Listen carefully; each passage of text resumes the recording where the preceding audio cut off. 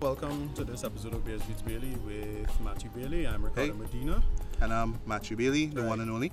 So we're going to be talking about three movies, two of which I've seen, and one my associate Ricardo have seen. Yeah. That film that Ricardo have seen being, what's the name of the movie? Yeah, Beasts of No Nations, starring Idris Elba. Yeah, who just may be the Black James Bond. Right. No, Put my money on that. This came out on Netflix the other day. This movie is really well done. Fantastic. We'll be talking about that. All right. We'll also be talking about... Same sort of political aspect, but I wouldn't say it's similarly themed, but it still has a political background to it. The latest film from Steven Spielberg called Bridge of Spies. It once again reunites Steven Spielberg with Tom Hanks. Yep. And we both took in that movie yesterday, and we enjoyed it as well too. Yeah, that was really good. And as well as the thriller. Well, I should call it erotic thriller from horror director Eli Roth by the name of Knock Knock. It stars everyone's favorite messiah, Keanu Reeves as the lead. Yeah. And yeah, I didn't see I have my point of view about it, but you know. Alright, so this episode we will start with... Let's start with Knock Knock. Yeah, okay. Well, I didn't see this movie. I saw a trailer and it looked really stupid. Yeah. We both saw it in cinema at time, and we were laughing. And we really making jokes how it is by John. Yeah. John Wick got soft. Literally, he got soft. Right. So we're gonna just focus on So Matthew, just tell me how is this film?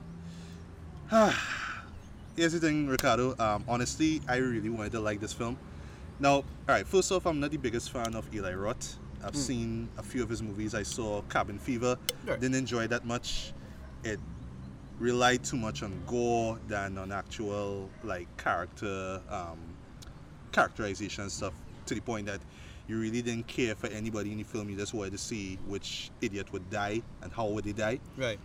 Same thing goes for Hostel as well too, which really more or less brought back the whole torture porn, or as I call it, Gorno subgenre of horror back to the mainstream. Yeah. He came back with Hostel 2, Part 2, which I personally didn't enjoy. I find it was just really too self-indulgent with its overly graphic nature. And one issue that I had with those films and with Knock Knock is this sort of brand of humor that Eli Roth has. Like, he has this humor that he's in the back literally like laughing. He thinks it's pretty funny, but to the rest of us it's kind of like, this is awkward, this is stupid, this is dumb, this isn't funny, to say the least. This doesn't make any sense. Yeah. And after that, I know there was this TV series that he I think executive produced, which was on Netflix, called Hemlock Grove. Okay. Yeah, never saw it. I heard it was alright, kind of so, but I know it has its final season later on this year, or I think it's later on this year or early next year. And well, for this year, for 2015, he had two films on his belt. The first being Knock Knock, which came out in Sundance in January, and I'm not sure if the other one came out before, but I know it was released a little afterwards, called The Green Inferno, which was Eli Roth's tribute to the sort of cannibal exploitation genre of the 70s and 80s that the Italians did. You know, a lot of controversial movies came out of it, like Cannibal Holocaust, Cannibal Ferox, and you know, a lot of copycats.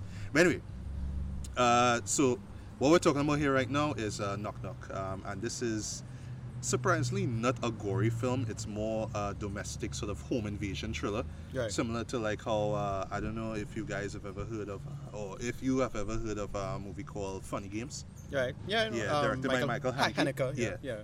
I saw the bits and pieces of the new version, and from what I saw, it was really creepy. But I know, like, if I saw the whole thing, I would have been really turned off. One of the things about Funny Games that stood out is one of the few movies where I actually prefer the American version. Okay. Much like how Girl with Dragon Tattoo, I actually prefer the American version. Right. Yeah, no, it's one of those few. That's the one thing I remember about that film that stood out to me. All right. Well, I haven't seen either. So, what was the issue? Was the American version a lot faster or quicker paced? It was better acting, and two, better pace. I think because Michael Haneke, I think if I remember correctly, if I recall correctly, made both versions. Yes, he did. Right. So I think he just sat down and perfected what he thought was the problems with the first one. Okay. And that is what I remember about the Funny Games, the American version. Yeah. Being, Yeah, it just Yeah. was better. Even though I really hate the ending to that film. Well, really hate the ending to that film. But well, I mean, whatever. Halloween's coming up, and I've been looking for some horror flicks to check out. You know, some thrillers as well too. So I wouldn't mind giving the American version of Funny Games a view. Right. Alright, but anyway, so Knock Knock, basically in a nutshell, well, if you've seen the trailer, it more or less gives off everything what it's about. It's about an architect, it's played by Keanu Reeves, aka John Wick. And before I forget, I'm going to call this film, well, this is my alias for the film, The Emasculation of John Wick. Where you take this badass action hero who, who blew us away with Matrix and John Wick last year, and, just literally, metaphorically Right. castrated him. Literally cut off his nuts and put him in his mouth, literally, right? So he's an architect. He has a Spanish wife, a very attractive Spanish wife. He has a son and daughter. And the wife, son and daughter are heading out to the beach on a little trip for the weekend.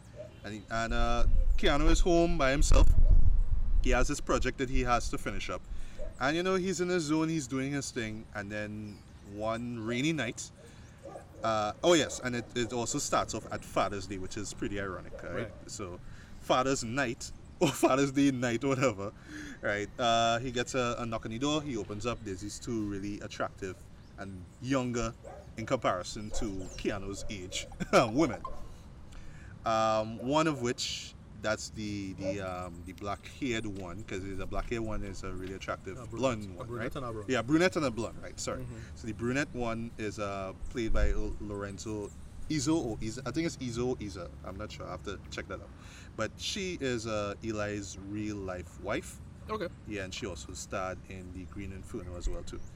Yeah. So her name is Genesis, and the blonde chick is her character's name is Belle, and they're both Hispanic actresses, but with the exception of the blonde chick, Genesis is really trying to do a sort of American accent. For the most part, it works. So basically, they're in the rain, they're wet. Keanu, being the nice individual, the nice man that he is, brings them inside, and all through again, like this really like sexual tension that keeps building up. Of course. More particularly with the blonde chick, who's like really trying to get on to Keanu. Yeah. And Keanu, of course, trying to be this reserved individual. He's trying to be, dutiful and stay true to his wife and his family. He's really pushing her away, But of course, as we see in the trailer, eventually he gives in to his own carnal desires and, bangs them in the shower and in bed and whatnot.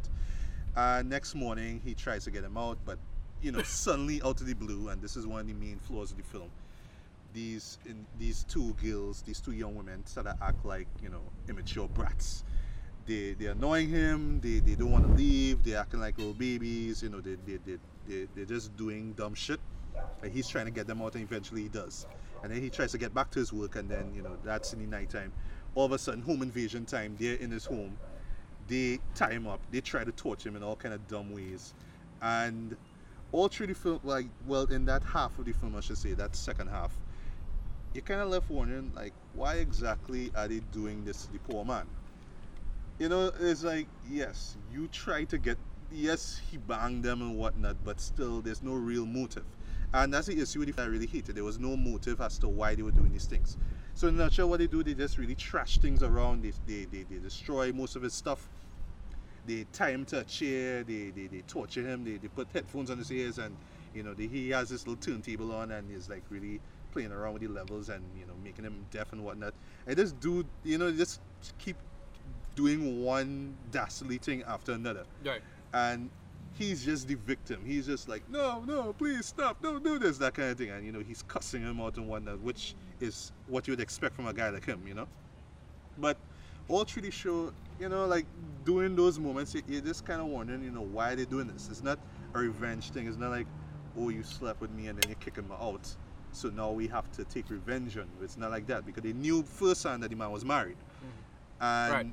But it's just, there's no clear motive, and that was like one of the most disappointing things about the film. Like generally with films about like psychotic people, Right. it's either the two main reasons why the character would be how they are is either because they have some sort of mental illness, or because of some sort of some revenge scheme, something that happened to them before, and they just exacting revenge. Right. In this case, it's just like they are two bored young women. You see this guy doing nothing, they're attracted to him, they have sex with him, and then all of a sudden, they just want to torture him and So then it's not, try to kill him. Isn't it like a what? It's like a kind of Black Widow kind of something going on. Kind there? of thing. And you know, like, you know, it's easy to interpret it as, oh, well, this is some sort of feminist view on the home invasion genre. All right. Instead of guys coming in and torturing a woman, now we have two attractive women Right. torturing a guy, you know, but still there's Yeah. for the viewer to really, I won't say relate to the antagonist, but more like understand why they're doing what they're doing. You have to give them a motive. Right. Even if they're bad, even if they're doing horrible things, you have to give them a reason why. Even if it's like guys coming in to invade somebody's house, it could be there's like, say, Panic Room, for example. Yeah, They're no, trying that's a fantastic yeah, home invasion. to rob these people of money.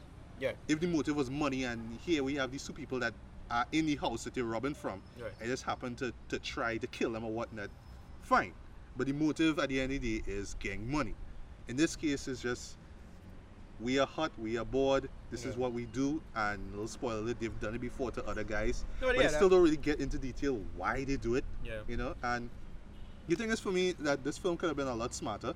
I Yeah. knew just off the bat from the trailer alone that they were going for this sort of campy, sort of exploitative kind of vibe, and that's fine. Yeah. And the build up leading up to the two young women spars out is really well done. Like, really, in terms of pace, in terms of, you know, you're wondering what's gonna happen next. You're wondering when they're gonna make the attack and whatnot. That build up was fine. And for the most part, Keanu Reeves does a great job with the shitty script that he's given. Right. But the problem is that it's just so badly written, and he's given some terrible lines to give. There's even one point where he literally goes into like Nicolas Cage, Wicker Man. He melts down, and it's so epic. Is him No, being but the tied thing up? is, Yeah. no, but Keanu Reeves is a person who, you know, is one of those cases of where you can have a movie. I remember seeing it. I forget where it was. I think it's either on Reddit or one of those movie thread websites where somebody asked a question whether or not you're gonna have. Was it one movie have you ever seen where you have the case where you have a good actor, best actor, and worst acting all in one film? And Keanu Reeves falls in that category. So does Nicolas Cage. So Yeah. Keanu Reeves is always known as a kind of shitty actor. It's just he got the kind of the right roles. Yeah. And I'll argue Neo is kind of like that character where you're supposed to be wooden. Yeah, exactly. You know, and it works in that sense. So I could totally see like films in the future. All I'll argue that John Wick was still fantastic and really well. Yeah, I enjoy that. Yeah. That's like my guilty pleasure movie. Yeah, of but it's 2014. not even a guilty pleasure movie. I still think it's just a good movie. Period. Yeah. It don't feel like a guilty pleasure movie like it was bad. Yeah. So But I'm kind even of glad like to hear with him, like I'm kind with- of glad that you tell me that. Yeah, that but he like have a even moment but like this. even with a show like John Wick, for example, he kind of downplayed his character. He didn't have a lot of lines.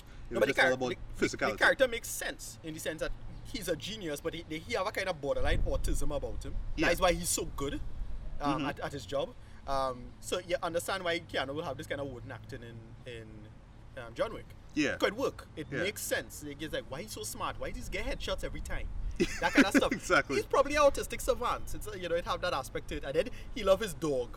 Yeah. And he kill his dog. Well, no, he had to go. He had to go. He ham. had to go to war against the Russian he doesn't mafia really- because he he killed does- his he does- dog. Yeah, you know? yeah, exactly. He went ham because of the dog. Yeah. Right, stuff like that. So that's why it fit his. So I kind of I love that the fact that he actually has a meltdown moment. Yeah. In this movie. Actually, I just want to see the movie because of that now. Yeah. I would though. For me, I would actually recommend that movie just to see that meltdown. It is Right. so incredibly epic. Right. And for me, like, I haven't seen a lot of Keanu Reeves movie, but I've never heard that man cuss so much. Okay. Until I saw that meltdown. Right. It's just F-bomb after F-bomb after F-bomb, just like an F-bomb a second, literally. And Okay. you kind of understand the stance you're coming from. It's like, you come into my house, you try to come on to me. Right. I eventually give way. I'm a man. You're a woman. You know what I mean? You're hot. And you're young. You're kind of giving it up to me, right? Right. But now you want to kill me. You know what the hell? You know? But Alright. yeah, you want to say? No. The thing with Eli Roth is an incredibly self-indulgent director. Oh my I mean, gosh. I- Is he? Yeah, he is. The thing is, I actually think he has a lot of talent there, frankly, but he just like to have too much fun behind the camera. A little too much. I could tell he was having fun with this Right, film. no, you and know? I don't mind you do a fun script where you yourself as the director, you're having fun on set, you have a lot of fun, and many times that has ended up turning to be a shitty movie. Of course. I get the feeling that this was one of those. Because the second I saw the trailer, I was like, yeah, all right, you have this looking like just a ton of fun, wink at the camera constantly kind of movie. Yeah. And then it turned out to be shit. Well, yeah, and that's what happened. What's the budget for this? You know, when I hear this kind of thing, I was like, you know, this looks like a 20 million. Yeah, I don't know really what the budget was. I know they shot it in Chile. I think it's Santiago, Chile. Okay, cool. Yeah, but they make it look like Hollywood, like LA. Okay, I don't know. Really I thought it was shot in United States. Yeah, I actually thought so too. I just looked at the credits at the end. Okay. Yeah. But acting wise is well, I mean, I can't really knock the acting down even from the two women. Right. They play their characters as trashy as it could be. Okay. But I don't know, it's just the execution of it all just didn't work, you know? Right. It was just like and this is where I get back to the whole humor thing. Like I could tell that Eli probably in the editing room or probably in the screening room was just laughing at this, like, oh, this is funny. You're taking a guy like Keanu Reeves and you're bringing him down to this sort of, you know, making him into this pussy more or less. Right. This is funny, ha ha ha. But to the rest of the audience, it's just like, this is not funny. It's not funny. It's not funny. Burying the guy in the backyard, that's not funny. It looks kind of funny in the trailer, but when you see it come together, it's just like, no. Him screaming at the top of his lungs and cussing and, you know, no. Yeah. And I don't know, maybe it's just the approach it. Maybe it was trying to be smart, but I don't know, this came off way too trashy and just dumb. But I just really blame it on the script itself and the whole self-indulgence of the script as well. Script, right. So, in a nutshell, I would say if you really want to see Keanu Reeves melt down in like this epic Nicolas Cage Wicker Man level, check it out. Keanu Reeves was literally the best thing in the film, although I didn't like the fact that they gave him these kind of crappy lines to give as well too. Yeah. I wish there was a bigger motive, or like maybe if Keanu deserved it in the end, whatever, at least give us a reason to kind of say, well, yeah, he deserved that. He shouldn't have done that, you know. Right. Give him some kind of like something that we could hate about him, you know, because even from the beginning, he's like, yeah, he's a family guy. He loves his kids. He loves his wife a lot. But you know, when these women come in and do their thing, it's kind of like, yeah, you're supposed to hate on Keanu, but you don't really, because you're not given a reason to hate him. Right. And then you're not given a reason to care about why they're doing this, why these women are doing what they're doing. It's just, we're bored, we like to do this, we like to torture guys, whatever. And it's just really shallow. Right, okay. So for me, just to round things up, I will give it a 2 out of 5. Oh, wow. Okay. Yeah. Two really because of Keanu's performance and just, well, Keanu's and the two women, they were fine too. Okay. But I don't know, execution wise and just payoff in the end, totally worthless. Okay. So I could see this being in a lot of people's worst films of the year category. It might fall on mine, but who knows? I will see this a year from now on HBO maybe. Yeah. But really, you really have to see that meltdown. Right, that meltdown. I'll give it that. I'll give it a I'll probably get more likely I'll be drunk and just be laughing at that shit. I would recommend watching that drunk too. Yeah. You need to watch that drunk. 1 year from now. So right after, I'll probably come home, but it'll be like 3 days after I watch Batman v Superman, and I'll like just finish an assignment, and I'll be like, all right, let me just watch this movie. Yeah. That's exactly what this movie can be. Yeah. All right, no, All okay. right. So I totally understand this review. I mean, from seeing the trailer, I was expecting something like this. Yeah, but it could have been a lot better, though, I find. Even though Eli Roth isn't the best filmmaker out there, he's no Quentin Tarantino. No, yeah. No offense, but it could have been way better than what it was. Mm-hmm. All right. So moving on, let's go to something a little more serious. Yeah. What about the Idris Elba? A lot more serious. In fact, yes, I want to go to a review. This movie I watched last night. This is Beast of No Nations. It came out about a week now on Netflix at the time it's recording. Okay. Yeah. This is some dark shit. It's really well done. So the story is about a kid named Agu. Agu. Yeah. The thing about it is that it clearly is reminiscent of the Democratic Republic of Congo. Mm-hmm. And the idea of just what we call the African World War, the Second Congolese War, and the amount of violence that went into that domain. So he is living in a village that is protected by UN peacekeepers and Nigeria. But I don't think they ever established exactly which African nation it is. And I thought it was, at first value, I thought it was Ghana. But they never actually say where it was. Okay, not even in the opening credits. No, it's in the script. But they do mention Nigeria. Right. So you could kind of piece together where it is. But it's never actually said where it is. Alright, but is it important in terms of like No. understanding the film? No. Okay. Not at all. Why? Why that's important? Because virtually the whole story is pretty much told from Agu's perspective. Agu's a little kid. He's like about 10 or so years old. I forget what exactly his age is. I think he's around 11. So the story starts off with him living in a protected domain in this nondescript African country. Right. And then things go very, very wrong. Oh my gosh. It's invaded. What happens is that they get a chance to go out, but what happens is that only the women go out. He couldn't, his father, from what I understand, couldn't afford to get him out. Right. So it was really supposed to be his older brother and his father supposed to stay back, and he was supposed to go. What ended up happening is only the girls went. So his father and his older brother stayed back, just to hold back, well, to quote unquote defend the village. Now they're basically civilians, they're not soldiers, and they kind of, a lot of refugees coming into the internal camp. And they had to sell land. They owned the land a long time, for years. They basically sell land to for refugees to stay and whoever was driven by violence to the village. Right. Soldiers come, they basically got sold out as quote-unquote traitors. There's a total kangaroo court in the middle of the road. And then they say, well, execute every one of them. And that's pretty much happened. Father got shot point blank, and then the brother and him ran. And his brother got shot right after, so he ran. And then he bounces up with, he's basically starving, hungry, and then he basically bounces up with this troop of, a kind of independent troop of soldiers. And so the thing with these, with these African conflicts is you realize that people who are supposedly independent aren't that independent. Really, they're just part of a rebel faction. Right. And this rebel faction is led by Idris Elba. A little small faction that's led by a greater rebel group. And that's when things get better, but in many ways worse. Even though his life is now much easier, he kind of started to lose his soul. He's basically a child soldier, and he gets to see child soldiering and all of the dark aspects of child soldier. Everything that you've ever read, everything that you've ever done, the movie is very grimy. Wow. Very brutal. It gets into everything that could go wrong for a child at that age in terms of losing his. So the movie goes from him learning weapons.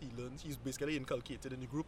They show a guy who kind of fails a test. Like they had this test where he was supposed to go through a beating, and he like stumbles now, and he gets beat badly, and then they just carry him in a corner and slit his throat. Wow. Little shit, simple shit like that. Like that's how easy you could lose your life. What else? Oh, they get into Idris Elba's character is like this big hero, blah blah blah. You realize that he's a hero to his people. To the little group there, this little group. We realize that Idris Elba is also kind of slight spoiler, but that's a really dark and powerful scene. But Idris Elba is also basically molesting the boys. Oh my God. As well. It's like really really dark. They have this whole scene with where they catch two, like a girl and a mother, and they rape the mother and then beating the girl. And then he reach a point where, like a kind of breaking point, where he's like, while he was raping the mother, he just like shot her in the head out of mercy. Yeah, the movie real dark, super grimy. Wow. I totally recommend but watchable regardless. No, I totally recommend this movie. Now, the movie isn't gory. It's in gory because a lot of the stuff is kind of generally implied. Yeah. There's a couple of things about this film that stands out. One, cinematography. It looks beautiful. It's really, really well shot. You really get skin tones. You really get sky, trees, right, grass. That stuff really, really well done. The war-torn aspect of everything. Right. Camera work is fantastic. Technically, it's really well done. Sound, all this kind of stuff. The child acting. Idris Elba is fantastic as usual. Of course. He's excellent. I don't think I've ever encountered a movie where he's bad. But all the child soldiers, all the child characters, they get young actors to do this stuff. And given the subject matter, you really get a sense of, a little boy went through that though. You really get that sense, especially with sexual molestation. They have a part in the movie where he had to they basically forced him to kill somebody. So he had to kill this guy with a machete essentially in front of, and he and his friend just had to basically hack this guy to death. Wow. Yeah, and that's just part of it now. It's just him just systematically losing his soul over time. Yeah. And it's really, really brutal, really well, but it's very well done. And then they just have him at the end where he got wronged up by some UN peacekeepers. All right. And they just throw him in a home essentially. That's it. That's the film. The film is about 2.5 hours long. It's very, very well done though. Yeah. And it's by the way, I totally recommend this film though. This movie is next to perfect for me. All right, I'm gonna check that out. No, for sure. I really recommend Definitely. it. This movie, I give it a quote unquote high IMAX, even though it's on Netflix. Yeah. Big controversy in and around of the film. Apparently, a bunch of American theaters wanted to boycott the film. I'm not sure why. Maybe it's because they don't want to see black people. Maybe the nature of the being film, or maybe violent or something, or maybe what? the politics of the film around it. The guy who, oh my gosh, the guy who directed it is, I think, Fukunaga. He did a bunch of he directed a bunch of season 1 episodes for True Detective. I think almost all of them. Yeah. Fukunaga, I think is his name. Yes. I know Carrie the name, yes. Fukunaga. Carrie, yes. Carrie Fukunaga, right? I think he's the director of it. Okay, So well, that's yeah. why it looks so good. It's so bright and so real. It's really well done. Production value wise. Yeah, it is off the charts and it's exceptionally well done. This movie I really liked. It was very uncomfortable to watch because it was like, oh, this happened. And you know what? The most uncomfortable thing about the whole thing is, when you're doing true stories, you have to realize, wait, this actually happened to people. It's not. It's based off a book. Okay. It's based off of a book. Was it like what, a memoir or something? Yeah, no, it's a guy who was I think he's an economist.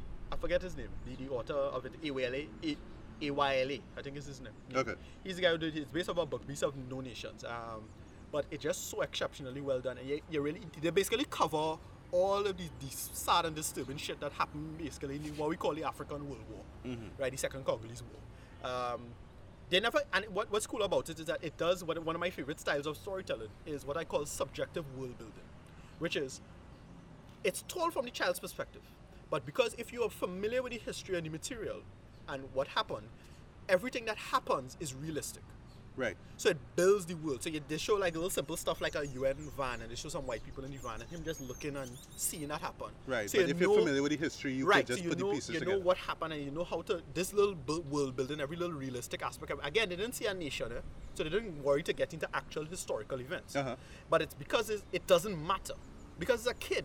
Who gives a shit from his perspective now? Exactly. He's forced into this violence. He's forced into this doing all this disturbing stuff. They had him like, well, he did one of the big disturbing things about child soldiers is to get them to rile up.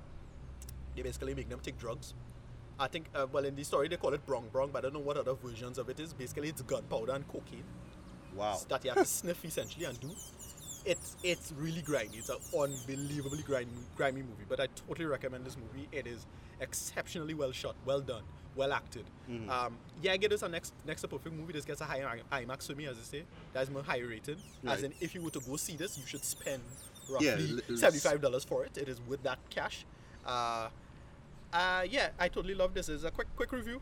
I saw it last night, so I still I'll admit that I should have watched it a second time just to give it a longer little cook in my brain just to understand what went on exactly. But is it worth checking out a second time though? No, totally. I'm gonna watch this. I'm gonna watch this again tonight, most likely, just to see how much more I appreciate it. But I really enjoyed this film. Yeah. It's really well done. Again, the dark stuff is great. But yeah, guys, I totally recommend this film. This movie is exceptional. So that is Beasts of the No Nations. Right. It is very good. Totally recommend it. I will definitely check that out as well too. I'm just thinking about the stuff that you mentioned here. But dark. It's real dark. It's really rough. But it's so well shot. It's beautiful, It's like cinematography wise, really well shot. And to send we reaching the point now where people not just exploiting the technology in a lazy way. Yeah, you have an IMAX, IMAX camera or whatever it is, or you have an Arri Alexa. Yeah. But use that shit properly. Don't just say that you have Arri Alexa and then don't use it properly. You're getting to see the art built from the technology in a beautiful sense. And in this film, it looked damn good. Holy crap. Right. It's really well done. Totally recommended. So, cool. Guys, that is Beasts of the No Nations. I totally recommend this film. It's fantastic. Is it Beasts of the No Nation? Beasts of No Nation. Beasts of No Nation. Yeah, I think that's pretty much it. All right. Yeah. So guys, that was Beasts of No Nation. Yeah. That's one I'll check out. Definitely not for the faint of heart from what Ricardo told me. It's rough. I'll suck it up and check it out. Man, yeah. For sure. Right. So moving on to another dark film. But not as violent. Not as violent. And more hopeful. A little more hopeful. Right. So we get into the next film. I saw this yesterday. Same as well. Right. The thing is, Matthew and I did not see this together. I had to go down south of Trinidad to go see it. But I went to see it in South Park Cinema, which is like a movie town / Movie Tongue-esque, but not but it's really a Cinemas 8 company. Right. Part of Cinemas 8, but it looks Movie Tongue. So it feels the big screen in it is actually quite good. Okay. I need to check that out too. Yeah. Anyway, so I went to see. I've seen a good few movies there. So far, it's actually one of my favorite theaters because it's so close to my home anyway. Cool. So now we went to see Bridge of Spies. Yes. This is bringing back. The band is back together. Yes. Spielberg, Tom Hanks. And Tom Hanks. This is their 4th collaboration together. Yes. So first off being 1998's Saving Private Ryan, awesome. Masterpiece of a war film. Love that movie. I still don't understand how that film didn't win Best Picture. No, I do it. Shakespeare in Love won. What right. the hell? But anyway. Yeah. Second one being Catch Me If You Can. Mm-hmm. Really Love delightful comedy drama sort of chase and films. I love Leonardo DiCaprio. Yeah, with Leonardo DiCaprio. Yeah, really good. The whole concept of conman and that whole premise of how the conman can move about. Yeah. I love that concept. And the music for that was fantastic. Then and third one being The Terminal, yes. which I liked, but I don't remember much of. I only saw it once. No, for me personally, that was Tom Hanks' weakest role. Personally. Yeah, it was kind of unexpected for me. Compared to what we are accustomed with Tom Hanks. Now, Tom Hanks, for me, and both of us kind of fall in this category of we are on the tail end of the millennial bunch, right? We're on the older end of the millennial. Yeah. And much like somebody like, say, Robin Williams, just that person of who could do no wrong. Yeah. You get Tom Hanks to say something and have a set of values, and you would listen to it. Of course. And we kind of got this with this film. Yes, we got that definitely, with this film. Yeah. And the idea of it's not Captain America. No. It's a realistic aspect of the premise of what it is to, quote unquote, why America is such a great nation. Yeah. Why is America great? This is something that it's not because it could kick butt or it's the best military, blah, blah, blah. It's really because they have something called a constitution. Yeah. Now, you could bash America back and forth about being, Thomas Jefferson owned slaves or Guantanamo Bay or wherever Noam Chomsky talking about, something like that. And you can get into that geopolitics of why America's a shitty country. But in the end of the day, at least America, you have freedom. And you have the idea of making the premise of, at least you're capable of talking about it. At least you have a channel to have that voice to talk shit about America. Of course. And that was the beauty of this film. This film got into that. It got into, and with this film I was really surprised because I was expecting Munich all over again. Oh. I was expecting the dark aspect of things. Munich, in my opinion, was a really dark film. Not only in the sense of what transpired, but the idea, the existential nature of Munich. The whole point of Munich was that, look, this war never going to end. Mm-hmm. It's never going to end. You cannot escape. It's going to just go back and forth forever. You're trapped. Both Jew, Palestinian, and everybody involved is just trapped in this swollen vortex of violence that's going to go on forever. Right. In this film, they made it a little more rational, and they got into that. Now again, Spielberg put his more, he has a very storybook niceness about himself. Yeah, I would say it's like in this case I would compare it to like a show like War Horse or even Catch Me If You Can. That's sort of classic Hollywood kind of vibe. Yeah. But he has he likes to create this moving Norman Rockwell painting, this J.D. Leyendecker approach to filmmaking where things just look like where is the 50s. Yes, and it looks yes. This movie is so beautifully shot. Yeah. Oh my gosh. My gosh. Another big shout out. Big shout out to this film. It was written by the Coen brothers. Yeah, the Coen brothers, along with I forget his name. Matt Charman. Right. Yeah. I forget because I saw Coen brothers and I saw the other guys. I don't know what script Matt Charman wrote, but I mean the Coen brothers. Come on. From what I understand, I think he's more of a playwright. So I don't know his material from the playwright work, but he does also screenwriting as well. Maybe he was the guy, I could be wrong, I don't know, but maybe he's the guy who more or less adapted, because it's based off a book, so maybe he did the adaptations, and the pure adaptation from book to script, and maybe the Coen brothers were the ones who just sort of fine-tuned it. Another thing about this film that I liked, here's where I get the feeling from.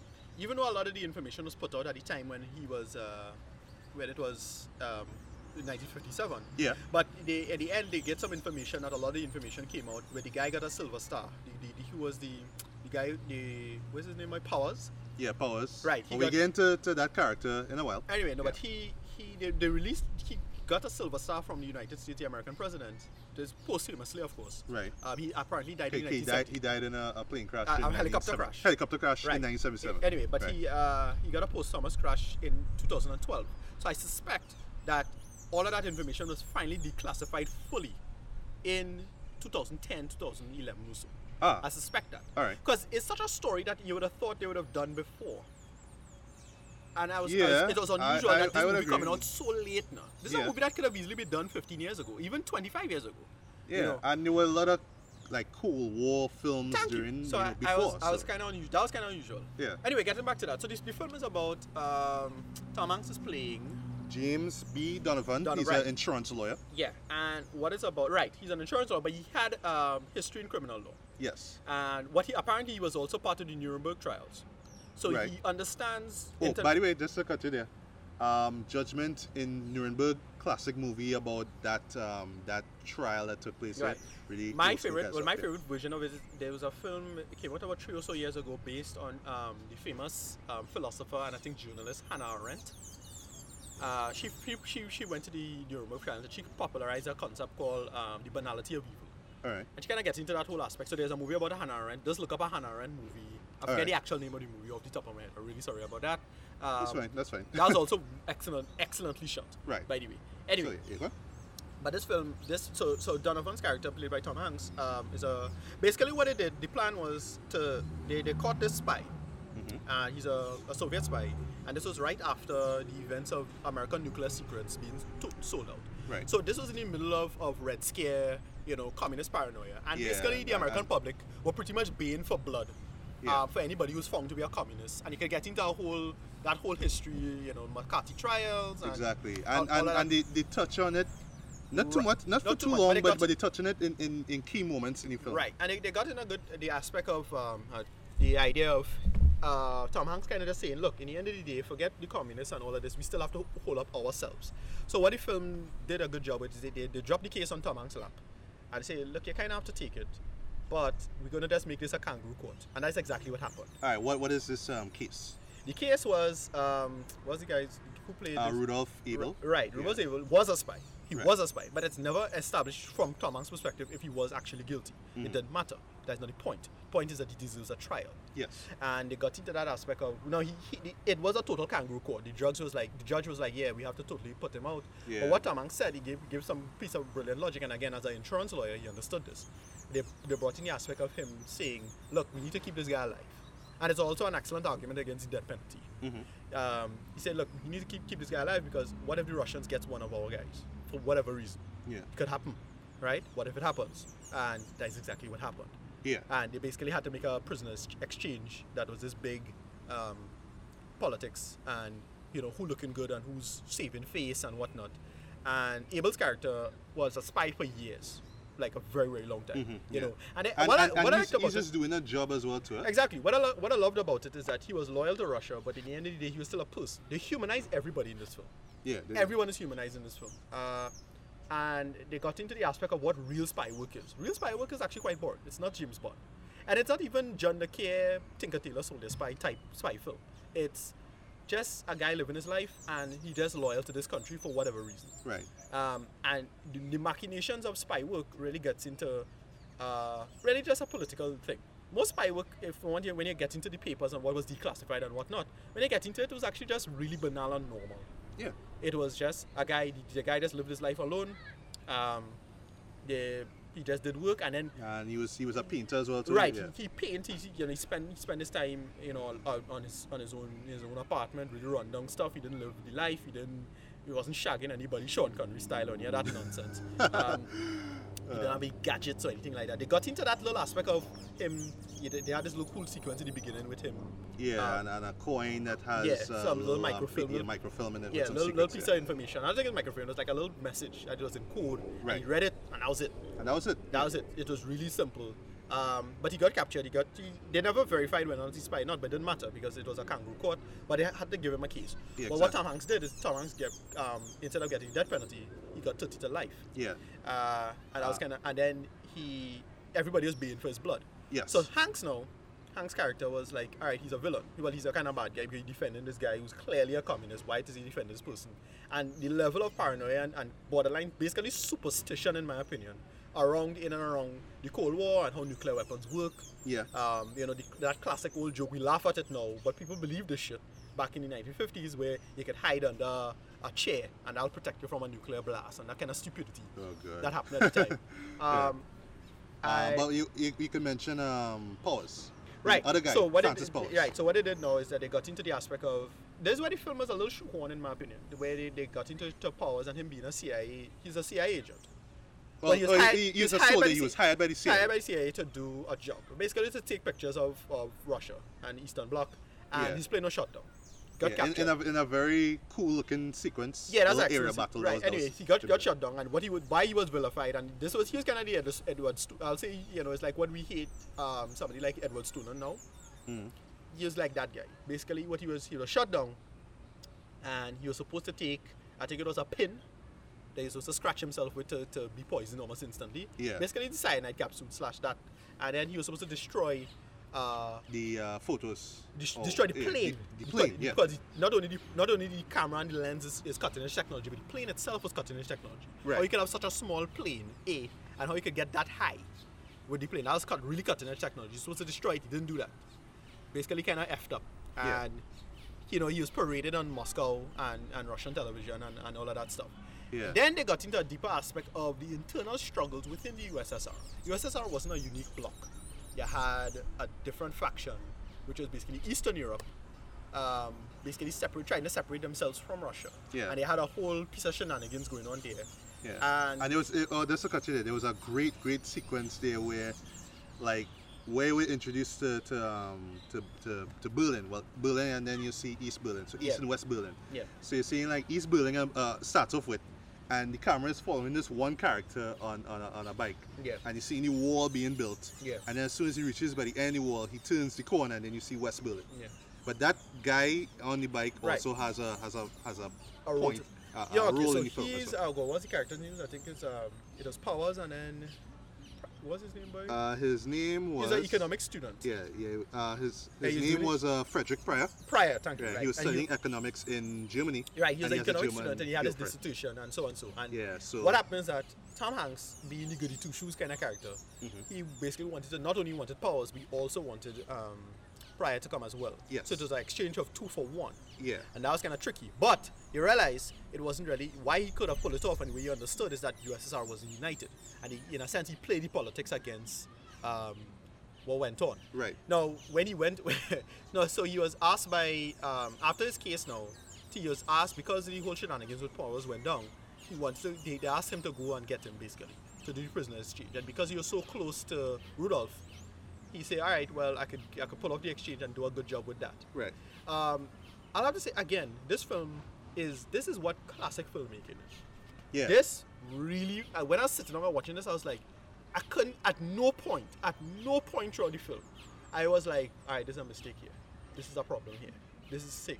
Every piece of editing, you could tell is some on top. Yeah. There was a lot of thought and effort to everything, from editing to even the music as well too. Because if you notice, there was no music literally for the first 25 minutes. It's only in one scene where Tom Hanks leaves a restaurant and there's a guy chasing him. Right, that was right. I love that sequence. Right. And Thomas Newman score. Well, Thomas Newman, very great composer. He made one of my favorite cinematic scores for a movie called Road to Perdition.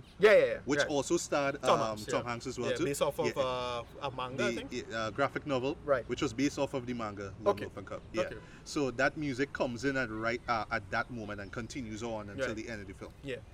And this movie is next to perfect for me as well. Much like Beasts Unknown Nations, it's a very strong political film. The tension is different because whilst most war, as we understand it, is hot, the idea of the hot war, which is actual gunfire, actual violence, actual, in the case of Beasts Unknown Nations, with this, it's really more the idea of, well, it's going to stay cool. It's about espionage and about information warfare, and it's going to be good until it stops being good. Yeah. And then when that happens, we're going to have basically what they call a thermonuclear exchange. And the planet Earth was very, very close to that many times for roughly 50 years. Right. Right, which is really shitty. But they got into that, and they got into just the pettiness of the whole situation, the politics. America and Russia was kind of the adults in the room, but the Eastern Bloc, that group, I forget the actual name of the group, which was the Eastern States of so and so. It was a bullshit kind of name. And how petty and childish they were, how unprofessional they were, and how they just wanted to have a seat at the table, and why they kidnapped, they caught the American students prior was just for that, just to have a peace. Just to have some leverage, and how unprofessional it was, and how stupid and silly the entire thing was, Yeah, at the end of the day, it was. Yeah. Anyway, Tom Hanks had to basically go to hell and back to get these two guys, and they do a good job. Well, hell in the cold actually, because he had to leave his warm home and go into the cold of Berlin. He lost his coat. He got robbed. Well, he had to exchange some information to lose his coat. It was really, I thought it was really well done. They had my favorite part of the movie, two parts of the movie I really liked. When the guy said, he asked him, why aren't you worried? And he said, would it change anything? Yes, Love yes, that yes. And when I saw the audience laugh. Yeah, they did it twice. Yeah, they did it twice, yeah. and they did it beautifully in both times. Yeah. The second time I liked is when he had so he was more or less traumatized when he was in East Berlin, when he was crossing the part, and they see some people trying to cross the wall. Yeah, trying to jump the wall, and they got shot. And you see them get gunned down, and then they cut back to a part where you just see him. He was in the United States on a train. Yeah. And he just see a fence with some kids jumping over the wall. And it's just that dynamic there as well too. Coming on to the end. And the movie actually plays a lot too. It's like that sort of dynamic is. This is how life is in the States, so it's all shut. It all looks, really, sort of again, Americanized. It looks like a J.C. Leyendecker painting, if you know who that is. He's an old classic painter, kind of what we call Americana. Right. And then somebody more popular, Norman Rockwell. Yeah. It really looks like that. Right. And then when you go to the Berlin scenes, it's all cool and drab. Really drab. Really lots of grays and whites. And they get into the corruption of the situation, the hypocrisy of the scenario. They do again. But what I liked about this film, much like with Munich, where Munich I thought stayed dark the entire time pretty much. Munich had very little light moments in it. Yeah. This one did a good job of the idea of how to be optimistic in this situation. Yeah. And even though Tom Hanks' character is not, he's very optimistic, but he's not naive. He understands the situation. Exactly. He gives his speeches. He gives his speeches about American Constitution or the American Constitution and the rule of law and these kind of things. And you really root for that. They do a good job because we see the American government breaking this and they're breaking their own rules, and he just had to stay good, keep himself to the ground, and they did such a fantastic job with that. Yeah. My rating for this film is an IMAX. Not a high IMAX, but an IMAX. It's the only thing I have a little problem with is where it still had that Spielbergian, he needs to make little things coincidental, so for the sake of emotion. Oh. You saw a couple of those in the film, especially coming down to the end of the film. Yeah. You had to do that, which is fine. But for the most part, it was just really, really well done, really well told, really well paced, really well shot. This movie gets a very, very good score for me. I really totally recommend it. Go see it, people. It's very good. All right. Well, for me, I totally agree with Ricardo in regards to this film. I enjoyed it as well too, a lot more than I actually expected. Yeah. From a film with starring Tom Hanks and directed by Steven Spielberg. And yes, it is Oscar worthy. Yeah. I do see Tom Hanks being nominated for Best Actor easily. Yeah.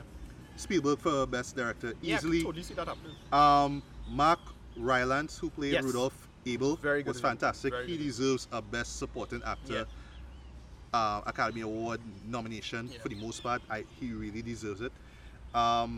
Cinematography is fantastic. Acting is fantastic across the board. Music by Thomas Newman is great. Editing was great as well too. Michael Kahn did the editing for this. Michael Kahn. Yes. Thank you. And one thing though, I would say, there are a lot of conversational scenes, a lot of dialogue in it. It's very dialogue heavy. Yeah. But at no point in time did it feel really because boring because it's very procedural, and that's why it worked. Because exactly. It's not about action or anything like that. It's really about negotiations and trying to come to a compromise. Basically just keeping people's the better angels of our nature to triumph. Yeah. Over the stupidity and the childishness. Yeah, and what I really like too, regardless of the Cold War setting, because it's not like Russia had it out that they had to annihilate America at all costs. Right. But it was just really about the Europeans on one side, the Americans on the other side, and they're just trying to negotiate stuff. It's not like America is bad or Russia or Germany is bad. It's just these individuals with their own opinions coming together, talking. They may not agree with what the other person says, but they come together and they work out a compromise. Yeah. And it benefits the prisoners or the spies in the film. And I love that because Tom Hanks' character is the kind of hero we need. And well, they did a great follow-up of what Tom Hanks' career was. Basically, he just negotiated a bunch of stuff throughout the rest of his life. Yes. I think Beer Pigs and stuff like that. Yeah, he was involved in Beer Pigs. Yeah. He helped save the lives of tons of people. In today's world, that's the kind of hero you need in the modern world. Not G.I. Joe, not Rambo. No, that's not that nonsense. I mean, I love my Marvel films and Captain America throwing shield and knocking out robots and that shit. Is he every man though? Is he everyday individual? Yeah, it's just that simple aspect of it, and they get into that paradigm of how to deal with what the real evils of our society is. It's not Hydra, guys. It's not that nonsense. It's really Hydra. It's just people who think they're doing good, but they realize when they start hearing people baying for blood, then you kind of cross the line, and it had this really powerful moment when it was announced that he was going to get 30 for life instead of the death penalty, and he had all these psychopaths in the courtroom just yelling, "Hey, why aren't we hanging this guy?" and that kind of nonsense. Yeah, hang all Ruskies and all that. Right, kind of and bullshit. you got into that aspect, and it was really well done. Really, it was a horrible film in that way, but it wasn't scary. It was no, it wasn't. It was just like this was the reality of its time, but at least this is how people try to work their ways out of it. They try to make life better, at least for everyone involved. Yeah. So yeah, What's your rating for me, this is like Spielberg's return to that whole classical Hollywood style that he did with War Horse and Catch Me If You Can and stuff. With this film, I felt like watching with Wes Anderson and Grand Budapest Hotel. You really got a sense of return to form. Yes. This film, same thing. And Martian and what do you call him? Who did the Martian? Ridley Scott? Scott and the Martian. So that aspect of just return to form. Yeah, great directors return to form. Yeah, that's the theme about time too. That's the theme. Yeah, that's the theme of it. I've been really disappointed in a lot of the material, especially with Spielberg. It was halfway because I didn't like War Horse at all. I liked it. It was. I would admit, but I like this sort of old school. Right. Sort of kick back on a Sunday afternoon and watch this kind of film. It had that sort of vibe to it. Right. Really old school. But for me, I thought I couldn't get into War Horse. I thought it was a little too generic, a little too formulaic. For me. But the horse was awesome though. Oh, yeah. But it was just more. It felt more technical. But look, we're shooting this horse running. Yeah. That is it. Alright, but for this, I just thought it was just so well paced. Exactly. It just built really well, though.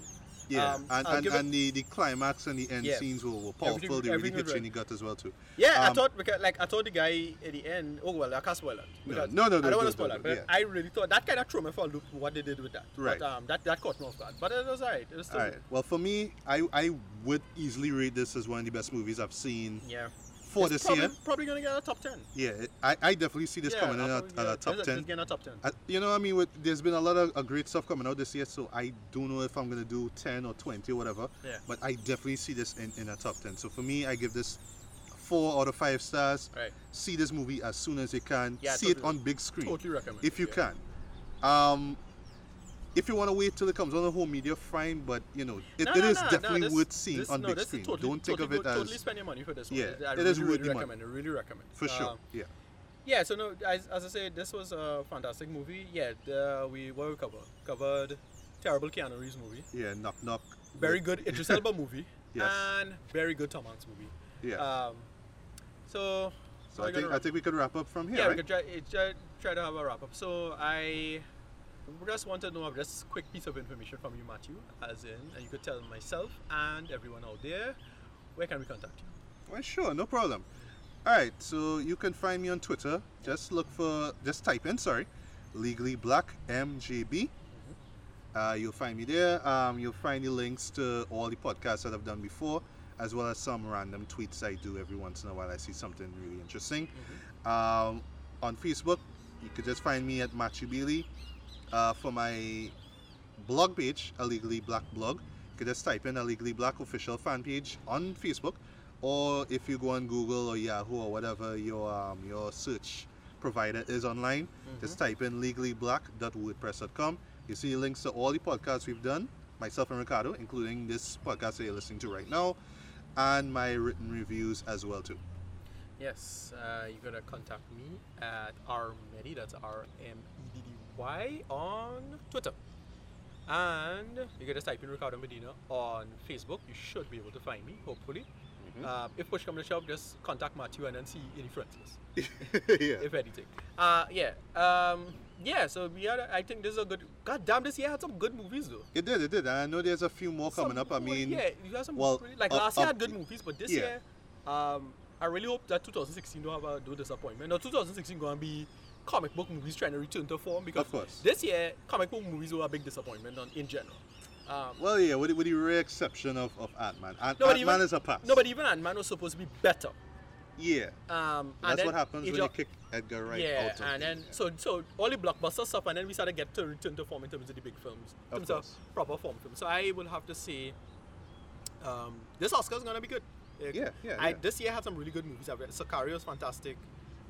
Which I did get around to seeing, as I promised in my last time. Yeah, I have some movies to see still.